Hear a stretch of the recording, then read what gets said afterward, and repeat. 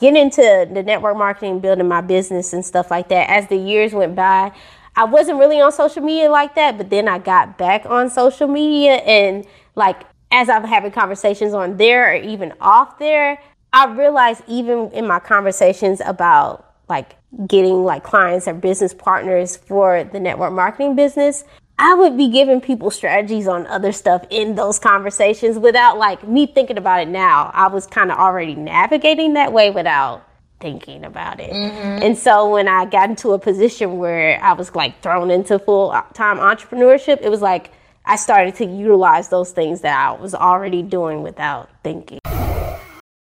I'm extremely passionate about helping corporate professionals transition into entrepreneurship. So I had to share the number one thing that helped me develop as an entrepreneur, and that's the morning meetup. I joined the morning meetup specifically for the structure because I'm leaving corporate America, so I'm used to those morning huddles. We got our sales, we know what our goals are, and we get our day started. So I was missing that for 2 years before I even found the morning meetup. Now, the second thing that I really benefited from was the revenue generating activities was not necessarily a thing before 2021. Now, I had my LLC, I had my website, I had a few clients here and there, but the momentum really took off as soon as I got around like-minded individuals and people who really knew the struggles that I was already dealing with, that I could get over my fear of sales and communicating my value and putting myself out there on social media. The friends that I've developed, the mentors and the mentees that I've created relationships with, everything has really created this environment for us to thrive as entrepreneurs. So if you want to develop as an entrepreneur, you're leaving corporate America and you're trying to figure out how do I get my footing in entrepreneurship, then the morning meetup will definitely be a game changer for you. You can learn with us, you can grow with us. And I didn't even mention that we have a book club. Join us in the community. Let's get started today. You will not regret it. Welcome to another episode of the Work and Play Podcast. I'm your host, Ariel, and I have the fabulous Amma the Great here to join me. Hey. This is about to be lit. I already know. So on the Work and Play Podcast, we get to talk about career transitions, life transitions, self-fulfillment, and all of those things, those great and wonderful things, and how they apply to your life. Yes. So, but before we get into your story, I definitely want you to introduce yourself. So without further ado, take it away. Okay, so hi everyone.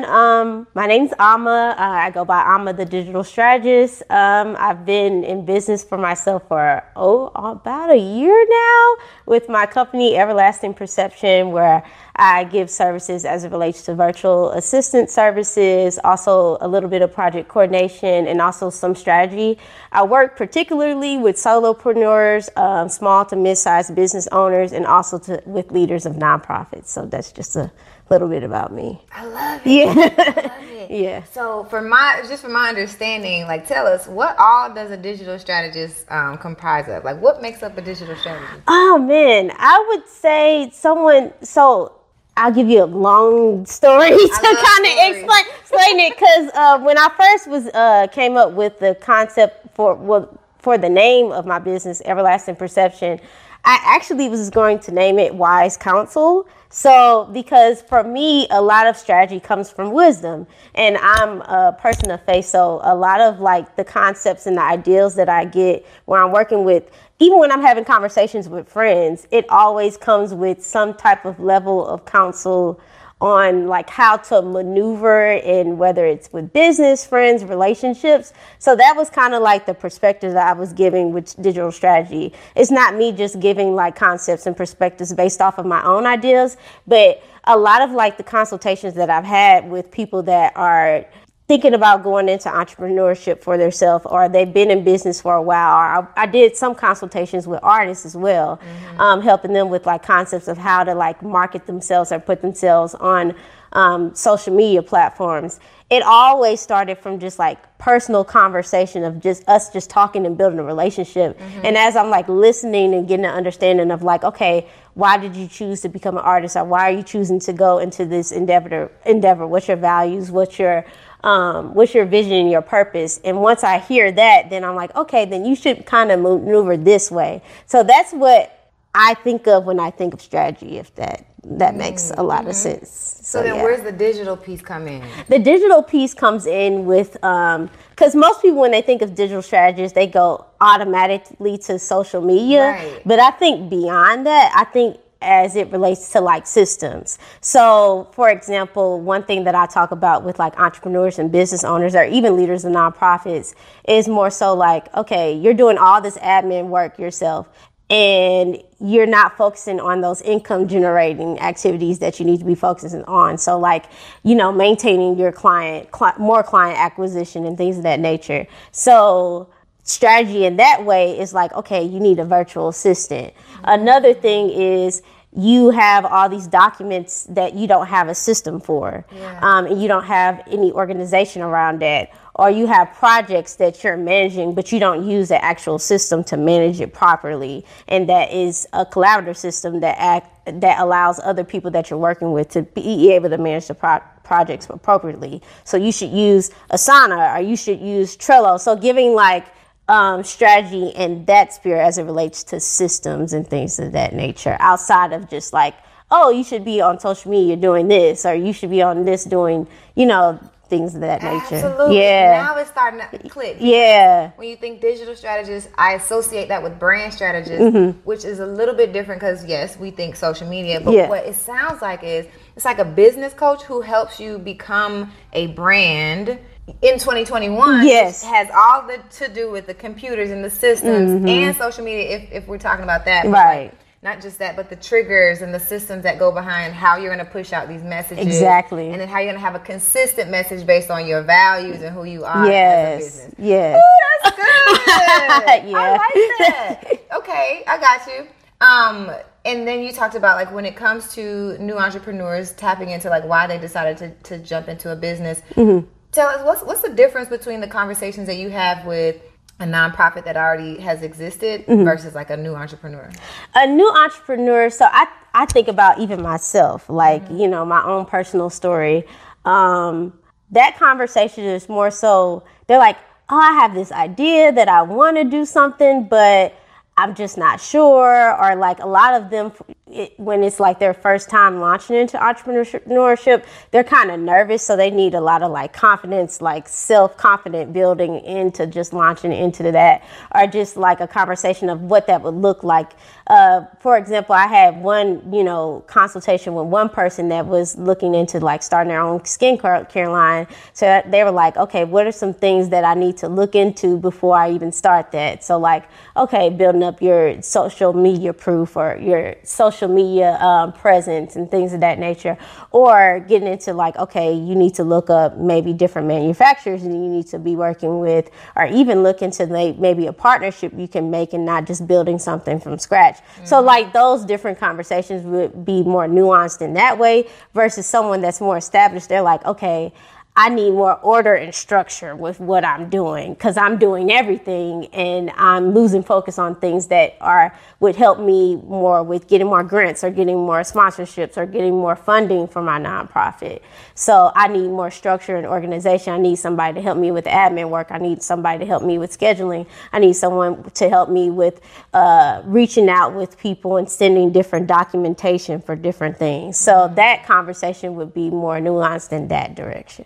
That makes sense. And then a nonprofit comes to you and they're like, I can only imagine the conversation like, okay, we need to get a grant, so we need to get our digital presence together, or like what's the nonprofit come to you for, and what's their typical problem? So I would say one client in particular that I work with, he's interesting because he owns like a nonprofit that's more in the faith-based arena, and he also owns his own accounting business, and he's been in accounting for about 15 years now, 15 years and counting. So that conversation was more so like, okay, I have this nonprofit, I have this thing that I'm doing, and I have this project that I want to launch with my nonprofit. So I need help with copywriting for this project. So I need help with documentation for this project. I need help with building communication with other people as it relates to getting funding and for this project, or I need help with building, with scheduling appointments with different people to make partnerships for this project. So that conversation is more like nuanced in that way for that particular situation. And then I had another. Well, that wasn't really nonprofit, so that doesn't really go with that. But yeah, that's just to answer that question. That makes sense. So, for solo entrepreneurs, it's like getting clear on what their brand is going to be, and then how to position themselves externally and internally. So you do all of those different like connection points, and then like a nonprofit is like, hey, I have this initiative that I need to make work. What kind of things do I need to have in place so that it's good from a foundation level? That makes sense. Okay. So one thing that I really appreciated in your interview, like your introduction, is like making the differentiation between. Well, you didn't make the differentiation. I make a differentiation between wise counsel and advice. Because as a coach, I'm like, I could give you advice based on my personal experience. Right. That's where you made the differentiation. It's like advice comes from my personal experience, and this is what works for me. But then wise counsel is taking in consideration the client. So you really have this I would say personalized experience in the way you do things. Yes. So like, where did you find that insight is what works better for your client? It's interesting because it's kind of something that naturally came from just how I deal with people, like in my relationships, whether that's friends, family, or even people that I'm just meeting. One thing that I really am very like, it just grinds my gears when I'm having conversation with people, and I'm just sharing things or like thoughts that I'm having, and they automatically take that as like a situation for them to give advice or to just give perspective. Like, was it unwarranted advice? Right. And I can't stand that. So like one thing that I'm adamant about is doing the total opposite. So like I ask a ton of questions to people to just understand, like, okay, what's your thought process? Like, what's your ideals? What's your perspective about this and about that? And then once I feel like I've had that like internal like yes to like come in, or like I'm welcome in, then I share perspective. So that's how I am with like my personal relationships. So I just automatically like transition that into like how I do business, if that makes sense. It does. Yeah. As you were explaining, I'm like, that's exactly how I feel. There's a difference between advice and wise counsel. And like I've never heard anyone else say it in that way. Yeah. So I just clung to it as soon as you said it. Plus, it kind of goes back to what we were talking about before we even started rolling, which is like, I just want to get a chance to understand like where you're going, because if I don't need to provide advice, then I won't. But if you haven't thought about it, then maybe we can talk about it. So I love that. Yeah. That's just something that I'm really passionate about. I've been passionate about for a while. So yeah. So yeah, I'm the same way. So thank you for providing like a little bit of foundation onto like what you do as a business person. So let's get into the woman. Like where'd you grow up? I grew up in St. Louis, Missouri, born and raised. My mom was born and raised in St. Louis. She's the middle child of 5 children, raised primarily by a single mother, but she was married multiple times, but majority of the time she raised her kids herself. And then my dad, he was born in Nigeria. So he's born in Nigeria. He lived there up until he was like 8, and then he moved to the States when he was 8. So if you ever get a chance to meet him, you probably wouldn't be able to tell that he's Nigerian, but yeah, so. I got you. Yeah. Did your parents, were you raised by both parents, or did they split? So raised by both parents, they're still married. They got together when my brother, so I have an older brother. So when my brother was like really young, and then they had me and then got married, and they've been married ever since. So they've been together for over like 25 years. I hope I said that right. Yeah. I don't be good with like keeping track of numbers, like with some things. So yeah. I got you. So were you always interested in like entrepreneurship from a young age? It's interesting because it's like I never knew of that word or that concept, but it's like entrepreneurship and business has always been surrounded by me. So like my grandfather on my dad's side like owned his own was it a corner store in the community, and then like I have like an uncle that's been in multiple different businesses. He got into scrapping, and now he like is really into real estate. He owns like multiple properties all throughout St. Louis, and he's done like contracts, construction contracts with the city and government in St. Louis. So it's like I've been surrounded by it, but I'd never like thought of like, yeah, when I grow up, I want to be an entrepreneur. It was more so like I was always like super creative and like very imaginative. Like I'll be the person in class or just by myself like daydreaming or like writing, journaling and things like that. And I always had like multiple ideas of different careers that I wanted to have. But now like looking back on it as an adult, I just realized that I just wanted like, I guess like some type of autonomy with my life. And I know that entrepreneurship would give me that. So it's kind of crazy how life goes. Yeah, and then you're finally here and you have a little bit of that autonomy that you're talking about. Yeah. So then when you were at which age did you start to say, okay, you said you were thinking about different career paths. Yes. But at some point you had to say, okay, well, this is what I'm going to college for, or this is what I'm interested in high school. So when did you start to get an idea of like, okay, this is what I'm going to study? So it's so interesting because like even when I was in high school, it's funny how like a lot of like, I don't know, but well, I'm sure probably other people had this kind of experience, but how culture kind of like determines like your career objectives. Like, let's say if you watch like Grey's Anatomy or something like that, and you're like, ooh, like this looks so interesting. I want to be a doctor. So for me, I was really into law. Like I still am kind of into law, but like I would watch like Law and Order, SVU, or different CSI or different shows like that. And I remember at one point when I was in middle school, I was like, I want to be a Supreme Court justice because I read a book about Thurgood Marshall because I'm really into history as well. Like I love it. I'm geeked out for history. So I was like, I want to do that. And then I looked into what it would take to become a Supreme Court justice. And I was like, I don't want to be in school forever, so I'm not going to do that. So I transitioned from that to, I was like, I want to be an FBI agent, but I was like, dang, like, I'm going to have to keep secrets from my family and all this types of stuff. And I'm like, I don't know if I want to do that either. So, like, once I actually graduated from high school, I was like, I want to be a forensic scientist. So I was like, okay, I'll go to school for biology and become a forensic scientist.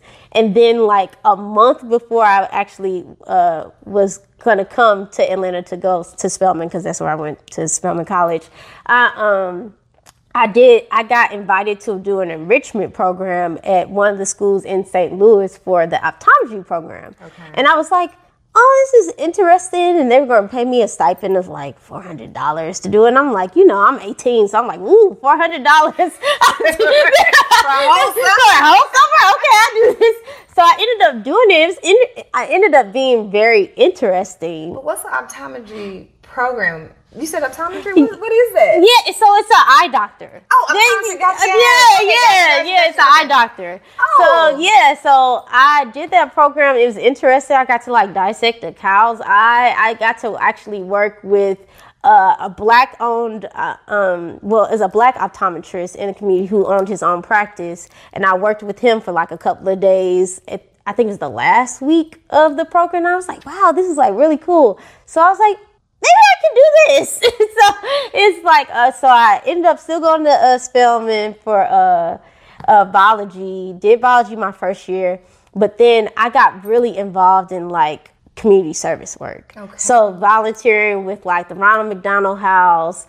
It was like, it was so many different organizations, but it was like this other program, Books for Africa, where we would collect books to be sent to different developing countries in Africa. It was another organization where we would collect medical supplies to different countries that did not have them and send them off to there. Mm-hmm. So it's like all this community service work. And I'm like, man, like I'm actually like the idea of like working in the nonprofit space. Mm-hmm. And I was really passionate about people and really passionate about doing like purposeful work that really would help others. And of course I could do that as an optometrist, but the reason why I got into, I thought about the idea of being an optometrist wasn't really because I was like, oh, this is this altruistic thing that I'm really passionate about. It's just like, oh, I did this cool program, it's $400, and like, oh, you can make a lot of money doing this. So, like, that was kind of the idea. But then for me, I've always been like really kind of adamant about my faith, and I got really like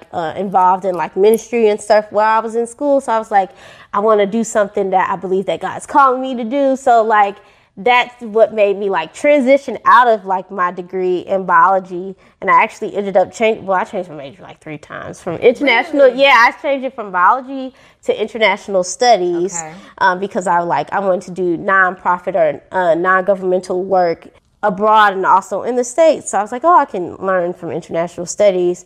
But that program really didn't have the support system that I think I needed for me to like flourish. So I was like, okay, I transitioned from international studies and ended up transitioning to sociology. And that's what I got my degree in.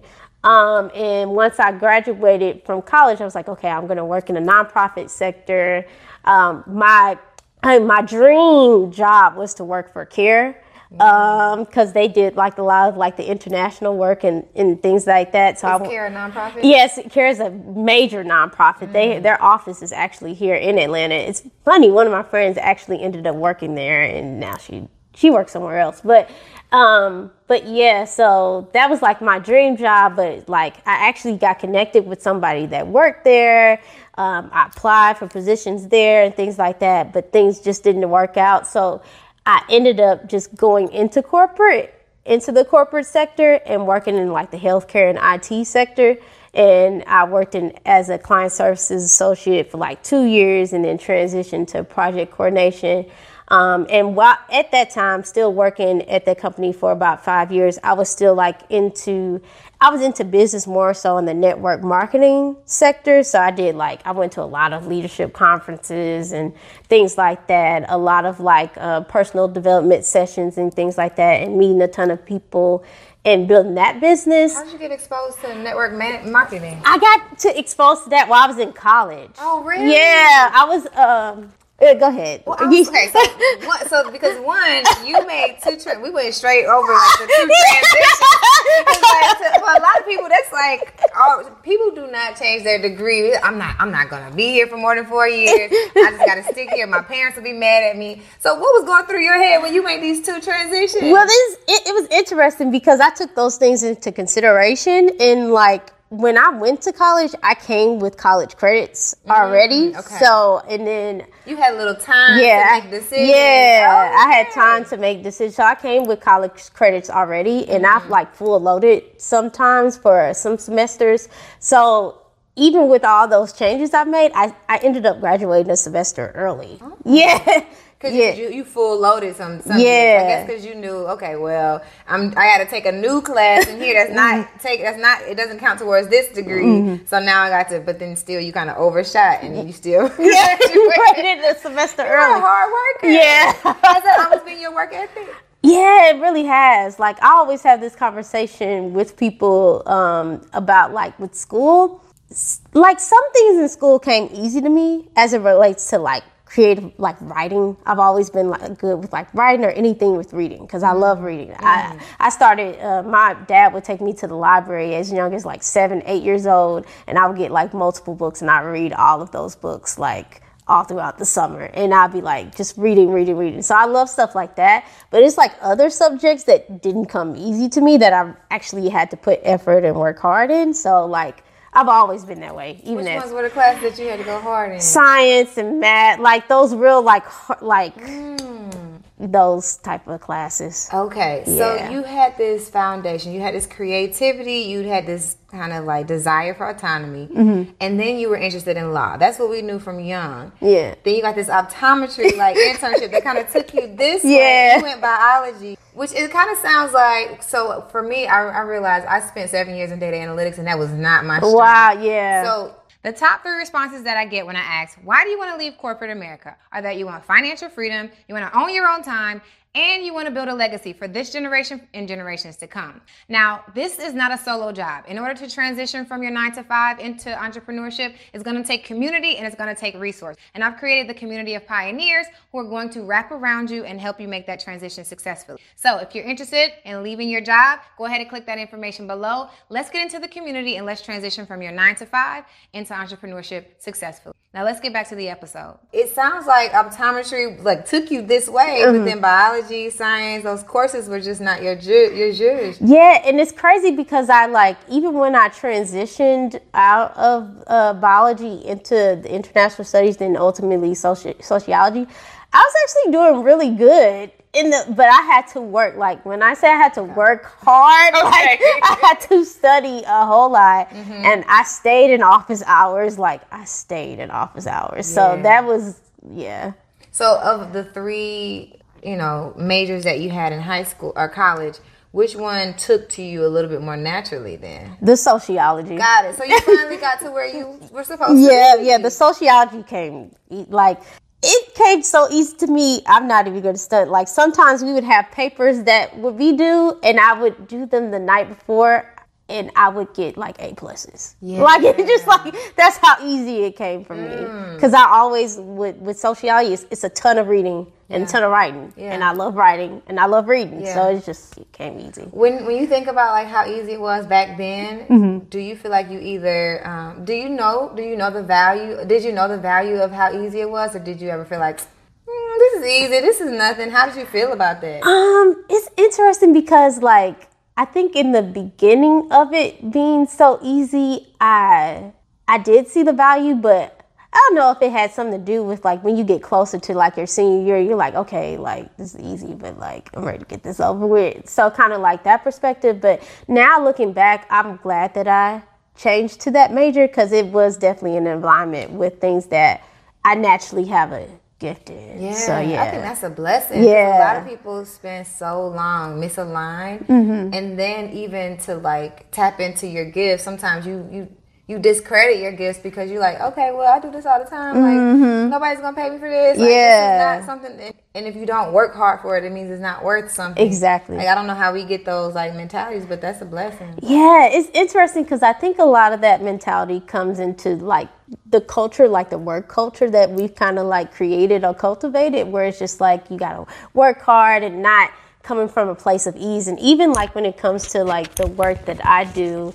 transitioning out of that, like, work hard and that thing, and kind of working from a place of flow. Like, I think that's really important. That's things that I'm, like, still learning and even cultivating in my life, because I realize, like, when I work from that place of flow, things come easier, and I'm working in that flow of, like, things that I'm naturally gifted at, rather than, like, spending majority of time with stuff that I'm not good at and I'm not naturally gifted in. So and you gotta work twice as hard, times as hard to make it work versus working in that space of your natural gifting. Like, you end up doing more work in less time. Yeah, absolutely. So at which point did you get the multi-level marketing like come into play?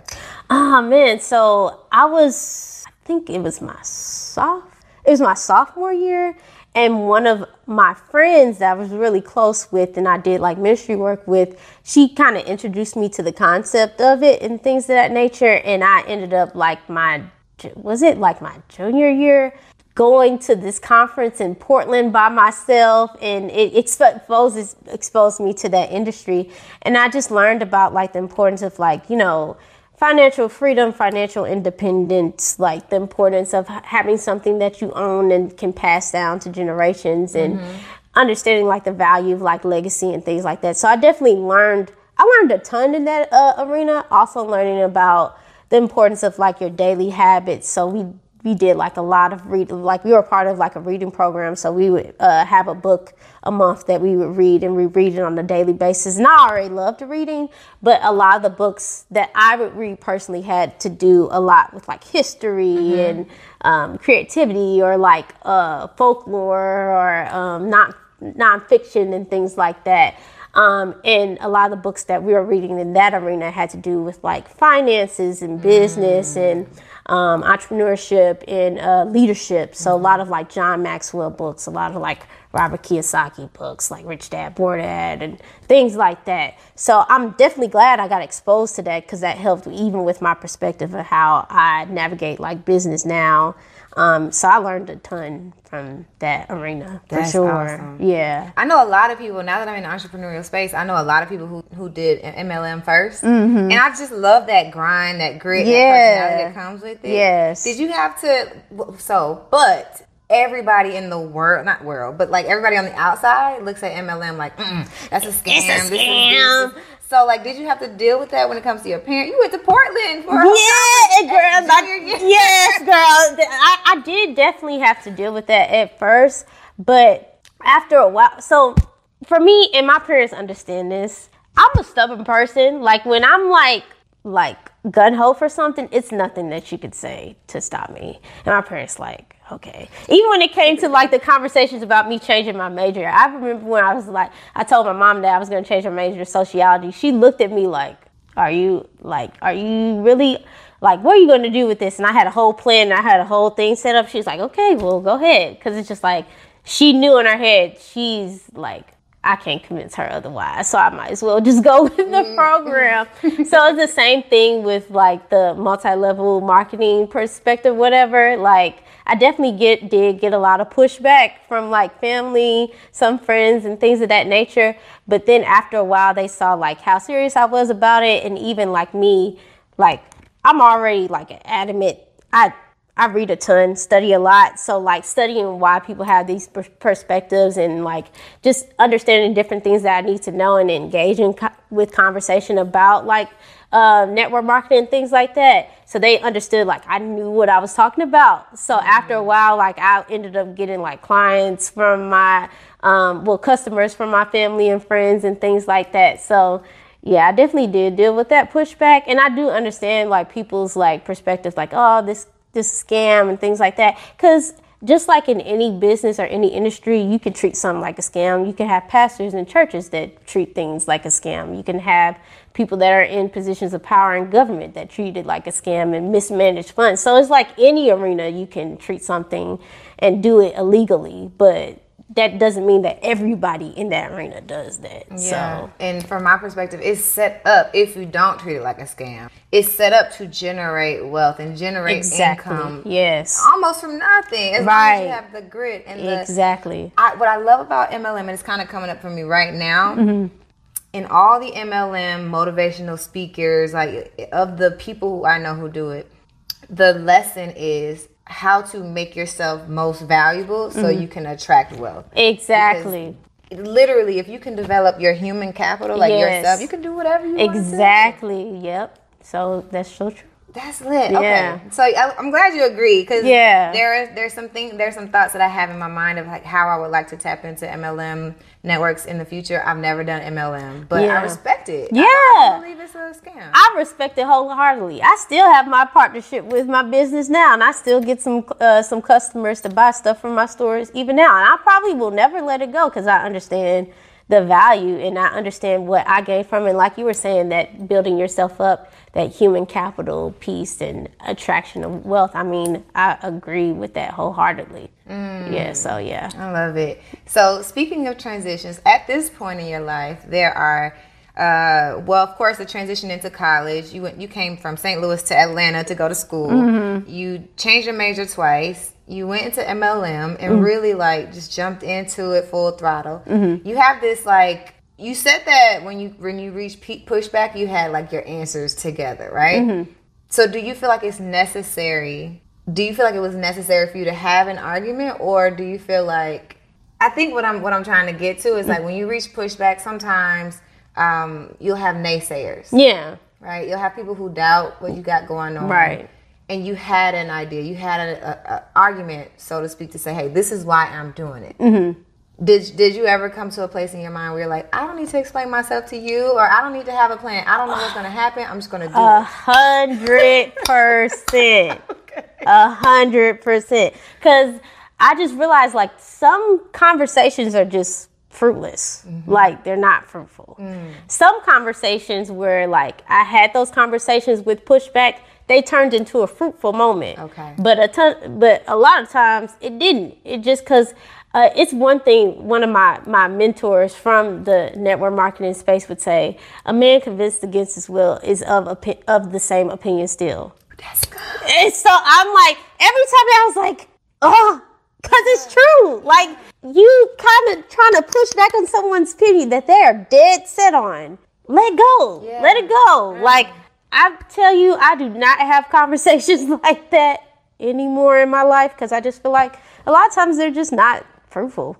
So, yeah. That's real. I love that you said that because when I'm thinking about transitions and I encourage people to move forward, there's a whole thing. Like, your mind is going to tell you all these different things. But if there's something you want to do, yes, a plan is necessary. Having a strategy, communicating that it's a great thing. Yeah. But if you're going to do it, you better do it and know that. Just make up your mind to do it. Because at the end of the day, like, I don't think convincing people or even trying to convince yourself, like, you just have to kind of do it at some point. Yeah. Stop having conversation around it. Because then that might make you change your mind. Exactly. So true. God bless you for not changing your mind. Hey, God, thank you, God. Man, thank you for making me stubborn.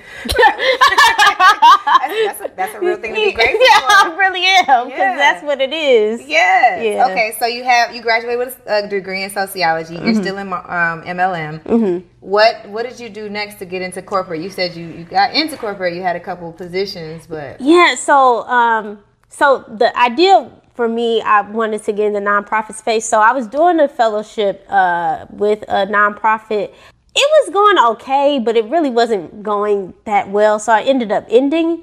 And so like I just ended up like applying to like a ton of positions in the corporate space. And then I was still interested in like the health piece when I graduated from sociology. So I actually had like a minor in public health or whatever. So I was looking for jobs that dealt with like being like a health analyst or something like that. And that's how I ended up finding one of the company that I was working with 4 or 5 years that was in the healthcare and IT space.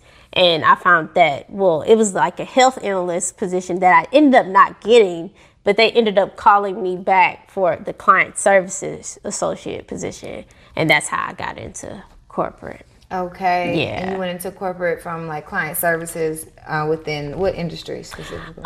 So the clients that they worked with were more so with insurance companies. Okay. So they helped with like their billing, like medical billing and stuff like that, making sure that the insurance companies weren't underpaying or overpaying for claims that they were receiving for people that were under their policies or whatever. Mm-hmm. So the company that I was working for, they created like rules or like different data sets to help with those things so that they weren't underpaying or overpaying for those bills and stuff like that.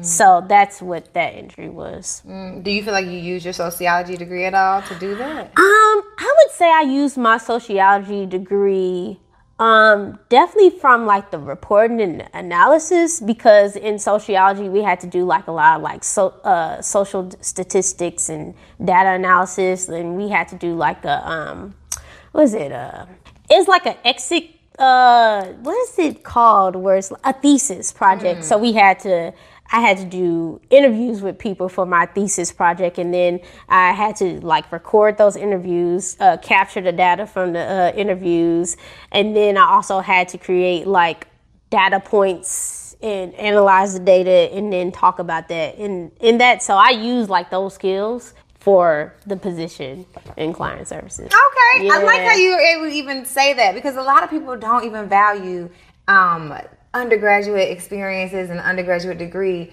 And it doesn't have to be, okay, I got a sociology degree and now I have a sociologist job. Yeah. It's like those skill sets that you use that come along with you is how you literally just explained it. Yeah. That makes a lot of sense.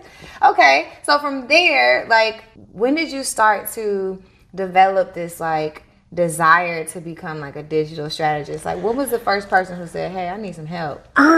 It's interesting because like going back to when I was in school, or even before I went to Spelman, I was always kind of interested in, I started blogging at like 18. So yeah, so I was doing like the blogs on Tumblr. Back when they had the word. Yeah, Tumblr. yeah, on Tumblr, even before people really got into WordPress. And I was actually starting to create a name for myself on Tumblr. My name was like Amma the Visionary on Tumblr. So I did a lot of blogging, like content that way. So I still like held on to that even when I was in college, like doing all these things and all these academic stuff. I had like my own website where I would develop my own content. I would do commentary on like news, on music, because I'm also huge. I love music, like everything about music. So I did like commentary on music, on faith, on news and things like that, just in my own time. So it's interesting, like as I was like navigating that corporate space and like even getting into the network marketing, building my business and stuff like that, as the years went by, I wasn't really on social media like that, but then I got back on social media, and like as I'm having conversations on there or even off there, I realized even in my conversations about like getting like clients or business partners for the network marketing business, I would be giving people strategies on other stuff in those conversations without like me thinking about it now. I was kind of already navigating that way without thinking about it. And so when I got into a position where I was like thrown into full-time entrepreneurship, it was like I started to utilize those things that I was already doing without thinking, if that makes sense. Absolutely, Yeah. It makes sense. Yeah. When we go into business, at least as solo entrepreneurs, the business idea, the concept idea, business concept that I typically encourage is that whatever you're doing right now that you don't even think about, but you could possibly get paid for, it's valuable because people are already needing that from you. Exactly. Okay. Yeah. And then one thing my business coach always says, Miss Jamila Harris, she would say, like, there are things that are special and unique to you that are of value that people are willing to pay for. Absolutely. And it's true. Yeah, I would say that's probably been one of the things that I've had to learn and experience because I grew up in a strategic world and my skill sets are all like intangible, right? And so I'm just like, when you realize what people need from you is what you're really, really good at, it's the craziest like feeling. It really is. Yeah. It really is. You're like, dang, I could really get paid for this? Yeah, I'm like, is this a scam? Am I scamming people? Like, this is crazy. Thank you so much for watching the Work and Play podcast. This episode is sponsored by the Boss Up Conference, which is a community for entrepreneurs, CEOs, celebrities, and corporate executives to come together, network, and solve some problems. Thank y'all so much for being supporters of the Work and Play podcast. And thank you for watching the Work and Play podcast and all the episodes before. Now let's get back to the episode. I think like a project or like some hobby that I would develop on my own is like learning how to make beats. Cause I think like production is just like so amazing. And even if you think about like the psychology around like what music does to you mentally in your brain, like it's deep. But yeah, so Snow Allegra, I'm old school, so I have like old school playlists. I'll be listening to like a lot of Teddy Pendergrass, like Stephanie Mills, Anita Baker. I'm not listening to her on streaming right now because she don't want us listening to her on streaming right now until she own her rights to her music. So I ain't. That's why it's hard to find. Yeah, she's fighting for her rights right now. So I'm like, I'm Team Anita, so I'm not doing it. Don't do that. I got you. Yeah, so it like, and then really into hip hop. So you'll probably hear me playing a lot of like old Kanye, some new Kanye. I'm a huge Kid Cudi fan. Like I listen to, I love Kid Cudi. He's more motivational than I realized. He is. He did a TED Talk before. Yes. That TED Talk was so good. I said, woo. I said, who is this guy? Yeah, he is super motivating, very innovative. Like, I love his mindset and his perspective, and I love how he navigates music from like a vulnerable, like open space. And you don't really see that a lot in hip hop. Yeah. So it's just very refreshing. So I'm all over the place, honestly. No, I got you. And I got a good jazz list too. Like my dad's really into jazz, and you know how you find out stuff about your family and stuff that you're like, what?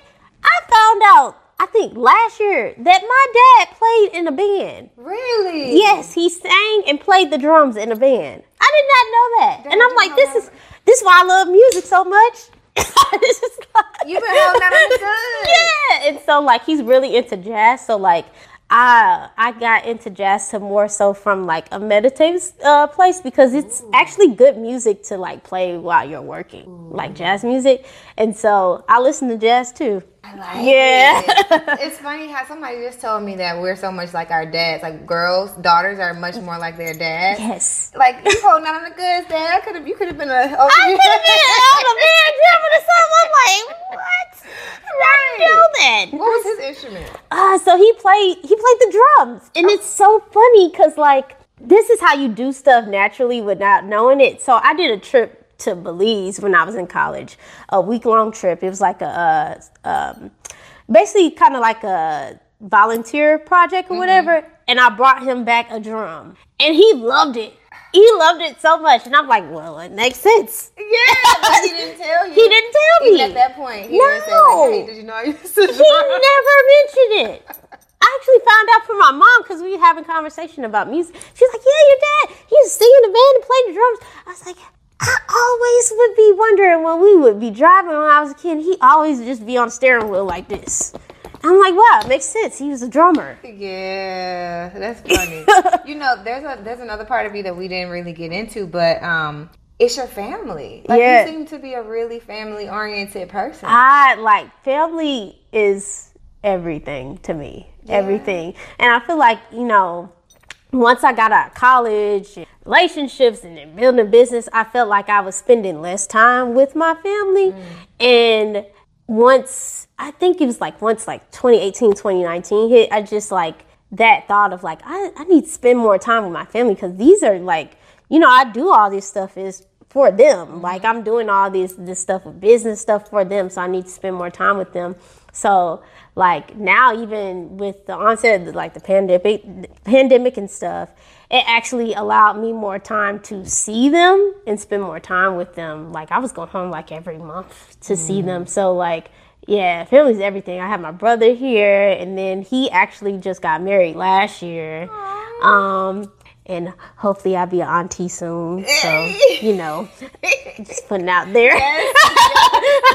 Manifest. Yes. So like, yeah, family's everything. I love my parents, and like, even like growing up as a kid, like I ain't have a whole lot of like best friends outside of my family. It was my cousins, because my cousins, like, we're like a couple of months apart and then a year apart, so we did everything together. Yeah. So it's everything to me. I love it. One of the things, like, when I think of work and play, it's like being able to build businesses and have fun and work with your family. And a lot of times people have like hang-ups about that. But hearing your passion for your family, do you foresee any opportunity for like you guys to do business together? Definitely. I definitely see that. I definitely, like, one thing I've been thinking about, and like me and my brother, we've had conversations about business and things like that, but I feel like we're probably going to be in business with each other. Maybe it might be in the real estate space, because he has like a lot of experience with that, and a lot of like knowledge with that.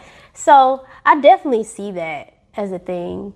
And plus, like, even in my conversations, and like, a lot of my family members come to me for like perspective as it relates to like strategy with business. This is not me telling them what to do. They come to me asking me about stuff. So I definitely can see that for sure. I want that, honestly. I do. I really do. I don't think it should be a thing like, oh, I can't do business with my family because I don't think that has to necessarily be the case. Yeah. So yeah. It doesn't have to be your reality if you don't want it to be. Yeah, exactly. Yeah, I totally agree. 100%. Yeah. So when you think back, you've had like a really, really eventful career experience. And even now, like, being able, I think all of your experiences ultimately help your clients, because you've lived these different paths, you've had these different experiences, you've read these different books, so it plays a part of your strategy. It's like, you tell me something, my head like calculates it, right? And then whatever I've experienced is what comes into your strategy. Right. So I think that makes you a valuable digital strategist 100%. Yeah. So when you think about your journey though, even though it sounds like real cool, I could be on the roller coaster like riding. We talked a lot about the ups. So along the journey in entrepreneurship, a lot of times we don't talk enough about the downs. Yeah. So what are some of the challenges that you've like overcome, and that maybe gave you a little, maybe not doubt, but a little fear, a little... Man, it's so crazy, because I think even now there are still things that I'm currently overcoming or like going through, because like, you know, even getting into full-time entrepreneurship, it came from like a traumatic experience of losing my job. And like one thing that I recognized from like doing a lot of like psychological work and working with like a therapist is that I had this like idea about like money from like a place of lack because of like things that I experienced when I was growing up with like, you know, parents getting into hard economic times and not being able to pay bills and stuff like that. And I had this thought like, I would never be in a position where I'll go through this. Like I'm always have money and all this types of stuff. And then the one fear that I did have was like losing my job. It's so funny, like when it actually took place, I was already in a space where like I was dealing with like a lot of like microaggressions in the corporate space, and then like just not really feeling like I had the support to be able to like flourish and like grow and advance in like a healthy environment. So I was already like looking for things to like get out and find like a more like fruitful environment for me to grow in professionally. So when it happened, it was more so like a release, like a wow, like this, I definitely don't ever want to lose my job, but I'm actually grateful that it did, because it was a lot of weight that I lost. But as like navigating into the entrepreneurial space myself, like full time, I realized there was like a lot of like beliefs or like beliefs that come from like lack, or like that come from just like, I would say, poverty minded thinking that I had to like recognize, conceptualize, and then let go, and then accept beliefs that are more so in line with abundance, like, and things like that. So that's still things that I'm going through. And even with like working in the space of entrepreneurship, one thing that I had to learn is not all money is good money, and not all clients are in alignment with you. Like some client relationships you don't need to necessarily have, and not every no is a bad thing. It could be a good thing, because that could have been you aligning with something that really wasn't in alignment with like who you are, your values, your purpose, and your mission, and the things that you want to do. And even like recognizing like when you do get clients and you have contracts with them, some contracts might not be as good and may need to be pivoted or be redirected. So like it's some things that I've experienced that at first it looked like something that I could be depressed about, or I could have anxiety about. And I even went through those emotions, but looking from a different perspective, it was actually a good thing that happened. So that's one thing that I'm like recognizing in this journey, is that things that happen or circumstances that happen outside of your control don't have to necessarily determine like your internal state. Yeah. So yeah. Yeah. It sounds like now with this entrepreneurial journey, it's like a lot of looking at yourself and then really, really analyzing those relationships that you align yourself with. Also, this mindset shift of like, and the funny thing is, the MLM space helps you think in abundance, right? Yes, yeah. And I would think like that automatically puts you on this like entrepreneurial track. But hearing you say like you still have some things to unlearn and relearn and grow from. Yes. That's actually really, really, it's humanizing. You know what I mean? Like we learn things and then we learn them again. Yeah. And it's some stuff that we just have to revisit. Like, oh yeah, I read this before. Yeah. I know this already. Literally. Sometimes like you can, and I know for me personally, you can be so caught up in like the work that you have to do that you can lose sight of the things that you already know internally. And you'll be reminded of those things. Like, I know this, and then operate it from it. And I honestly enjoy that, because I feel like I think it was like a post I saw on social media where it's talking about, I actually love it. They were saying like, I actually love being in a space where I'm presenting with something that I can do better in, or that I can unlearn, because that means that I'm still human and I still have room for growth. Like, you know, so that's a beautiful thing, honestly. So sounds like self-fulfillment. Yeah, it really is. Yeah. When you envision like yourself, like 5, 10, even 2 years from now, like what does that next level look like for you? It's crazy. I was having a conversation with one of my friends the other day, and so one person that like inspires me from the perspective of business, like how he operates, operates is like Elon Musk. Because I feel like he's like a serial entrepreneur. Like he'll like, I came up with the concept of PayPal, did that, made money from it, then Tesla, did that, made money from that, now I'm going to space. And honestly, how I look at it for myself in the next 5 to 10 years, I really want to be in the space of like a serial entrepreneur. Like, it's like, okay, I have this digital strategist thing that I'm still operating because that comes from like the core of who I am. So I'll never let that go. But I want to be able to like navigate and invest into different spaces. Like, okay, like I have this, but then I'm in real estate, or I have this and I'm a angel investor. Like one thing, like honestly, I really want to be like an angel investor into like a lot of businesses from that are from people that are diverse. More so, entrepreneurs are people that just don't come from communities that have access to the capital to be able to conceptualize those ideas that they have in the business space. And I want to be in a position to be able to have money to invest into those things. So honestly, like I really want to be in that place in the next 5 to 10 years. I love it. Yeah. And it sounds like, if I can even extrapolate larger for you, it sounds like ideal success, if I could define it for you, which I'm a try, but I know go there's a whole ahead. thing. But it's you being able to do this serial entrepreneur as well as keep your family, like keep those 2 heartbeats going. Yes. It sounds like that's what would be a good like flow for you. Yes. So like if you think about that's just a concept, right? Right. And whatever that looks like is what it looks like. And you think about your present day, are there any areas do you feel like you're not playing full out, or you kind of like you're not really pushing like you could? It's so funny because I naturally already think like that. That I feel like I could always be doing more in almost everything. Mm-hmm. So it's like I feel like I'm doing stuff, but I feel like I actually could be. So it's funny I feel like even still there's more to like learn and grow from in that digital strategy space that I could do more in. I feel like I am doing, but there's still more to do. And I feel like for me, one thing that I think is the core of everything that I do and branches off that connects to everything that I do is from like a more so mental health space. And I feel like I need to invest more into that. Yeah. So I would say mental health. Yeah, mental health. Like, do you meditate?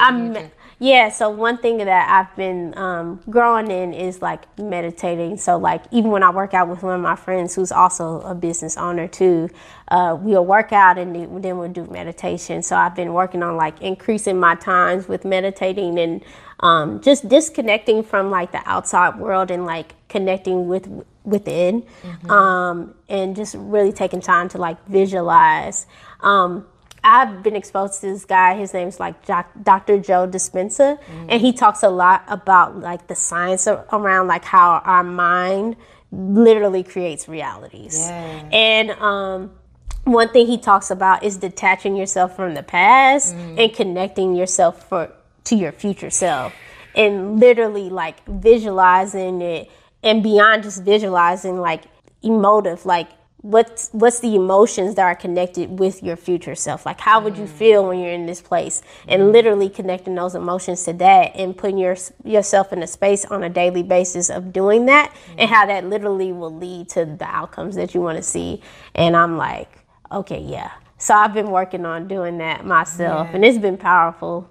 Hey guys, it's Ariel from the Work and Play podcast. If you're getting any value from this channel, and I mean anything from the tutorials to the podcast to the random videos that you see on this channel, then I just ask that you do one thing. Please subscribe. Subscribe and share this to anyone that you think this resonates with, and drop a comment below so I know what other things that you want to see next. Now let's get back to the episode. So in the vein of you manifesting things into your reality and really practicing your mental game, like going harder in your mental game. One of the things that my coaches helped me understand is like I can manifest the kind of clients that I want to work with. And so as I think about what am I attracting, who am I attracting, that's a thing for me, right? Yeah. So as you think about your meditation practice and who it is that you really want to attract to yourself, what type of clients are you like really excited about working with? I'm really excited about working with people that are really, really creative, and not just creative in the vein of like, oh, they're artists, they're musician, they're things like that, but creative as it relates to business, and they're very innovative in their thinking.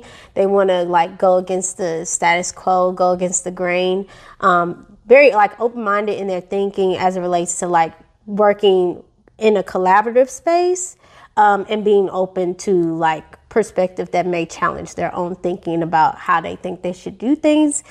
So those are the type of clients that I want to attract, and definitely like more higher level clients, more high end clients, high ticket clients, so things like that. Absolutely, and I can see like the way you run your thought process around like what does it take to build your brand in 2021. It's not just about like branding, but it's also how do we make that brand stand out. And everything that we do is on a technological platform. Yes. So being able to think around that is like so awesome. And you know, I never asked you like, where did the technology, like where did your wisdom around technology come from? It's interesting because like I connected with like the innovations as it connects to like social media, and like I've done like a lot of like research and study to like innovations behind like what transitions people are making in like business, what things that they're looking at. And I've always like had this, so I connected to something that just happened, like something that usually happens with me. Like when I'm presented with like a problem, I always think of like a solution that would help for it. So that's where I think as far as like the technological space, because one thing that has always like interested me and that I studied and did like a lot of research on and looked at articles is around like automation and like how people are like integrating that in their business, and how that really is kind of like reshaping like the job market and how like jobs are navigated and stuff like that. And I've always thought about like how can I integrate that in like my recommendations to other business owners, or even help me as a business owner, like integrating that. So that's kind of like always been my perspective, like what's new going on, what people are talking about as it relates to technology. And I've always like had an interest in that, even as young as a kid. So like that's kind of where that perspective has come from. That makes sense. Yeah. That's why you're not like this huge like techie. You are a strategist who knows how to leverage technology to bring the vision to life. Yes. Yeah, that makes a lot of sense. Okay, so as we go into the future, you know, some jobs are trendy, some jobs are here today, gone tomorrow. Yeah. Why, help us understand, why do clients need a digital strategist? And then in the future, what's the future of like the digital strategist position? I would say people need a digital strategist because people have antiquated ways of thinking, and people need to be challenged in their perspectives of thinking. And when it comes to strategy, you look at a problem or a situation from multiple perspectives. So it's like multifaceted thinking. And a lot of people, when they think about business, they think about it from like the perspective of the specific industry that they're in. And sometimes they don't integrate that thinking as it relates to like technology, as it relates to administration, as it relates to like customer retention, as it relates to how you even treat your customer, like customer relations, because some businesses are like terrible with that, and some businesses have a whole structure and system as it relates to like customers that garners more customers and things like that. So they're not thinking about all of those different like facets to their business. And honestly, their main focus should be customer retention and customer client acquisition. So those income generating activities. So a strategist comes in and helps to give a voice to those different facets of their business that they might not have like considered, that impact those income generating activities, them even having the time to focus on that. So yeah. Y'all always gonna be valuable. Yeah. So stick me in and let me figure out how do we build a strategy around it. Yeah. I love it. So thank you so much, Alma, for Man, joining me on the couch. This has been really great. This is my first time doing that. I was definitely nervous, but this was awesome. Thank you so much. You have a beautiful personality, so I'm just like, we're getting into your story. We're going left and right. And so I'm glad you've been able to like follow my questions, because I am so curious about a lot of things, and there's so much for us to get into, which of course we didn't get into everything. So you guys are going to have to connect with Alma on social media. Yes. So that we can, one, connect with your story and see your growth as an entrepreneur. Yes. And then two, continue to connect with you and work with you in Yes. your business. So one of the things that I do on the show, it's like a ceremonial question at this point, because as we move forward and we're reaching our goals and we're reaching our higher heights, there's someone that is in our shoes, or there's someone who is like behind us, right behind us, looking to get their next step, looking to get their next win. So when you reach back and you think of someone whoever that person is, whether it's the little girl who was in school just kind of creative and thinking about autonomy, or if it's someone who just needs that confidence to transition and figure out where their flow is, who would that person be, like when you think about it in your mind? But then what would you say to that person? I would say to that person, trust their gut and trust their journey. Just trust it.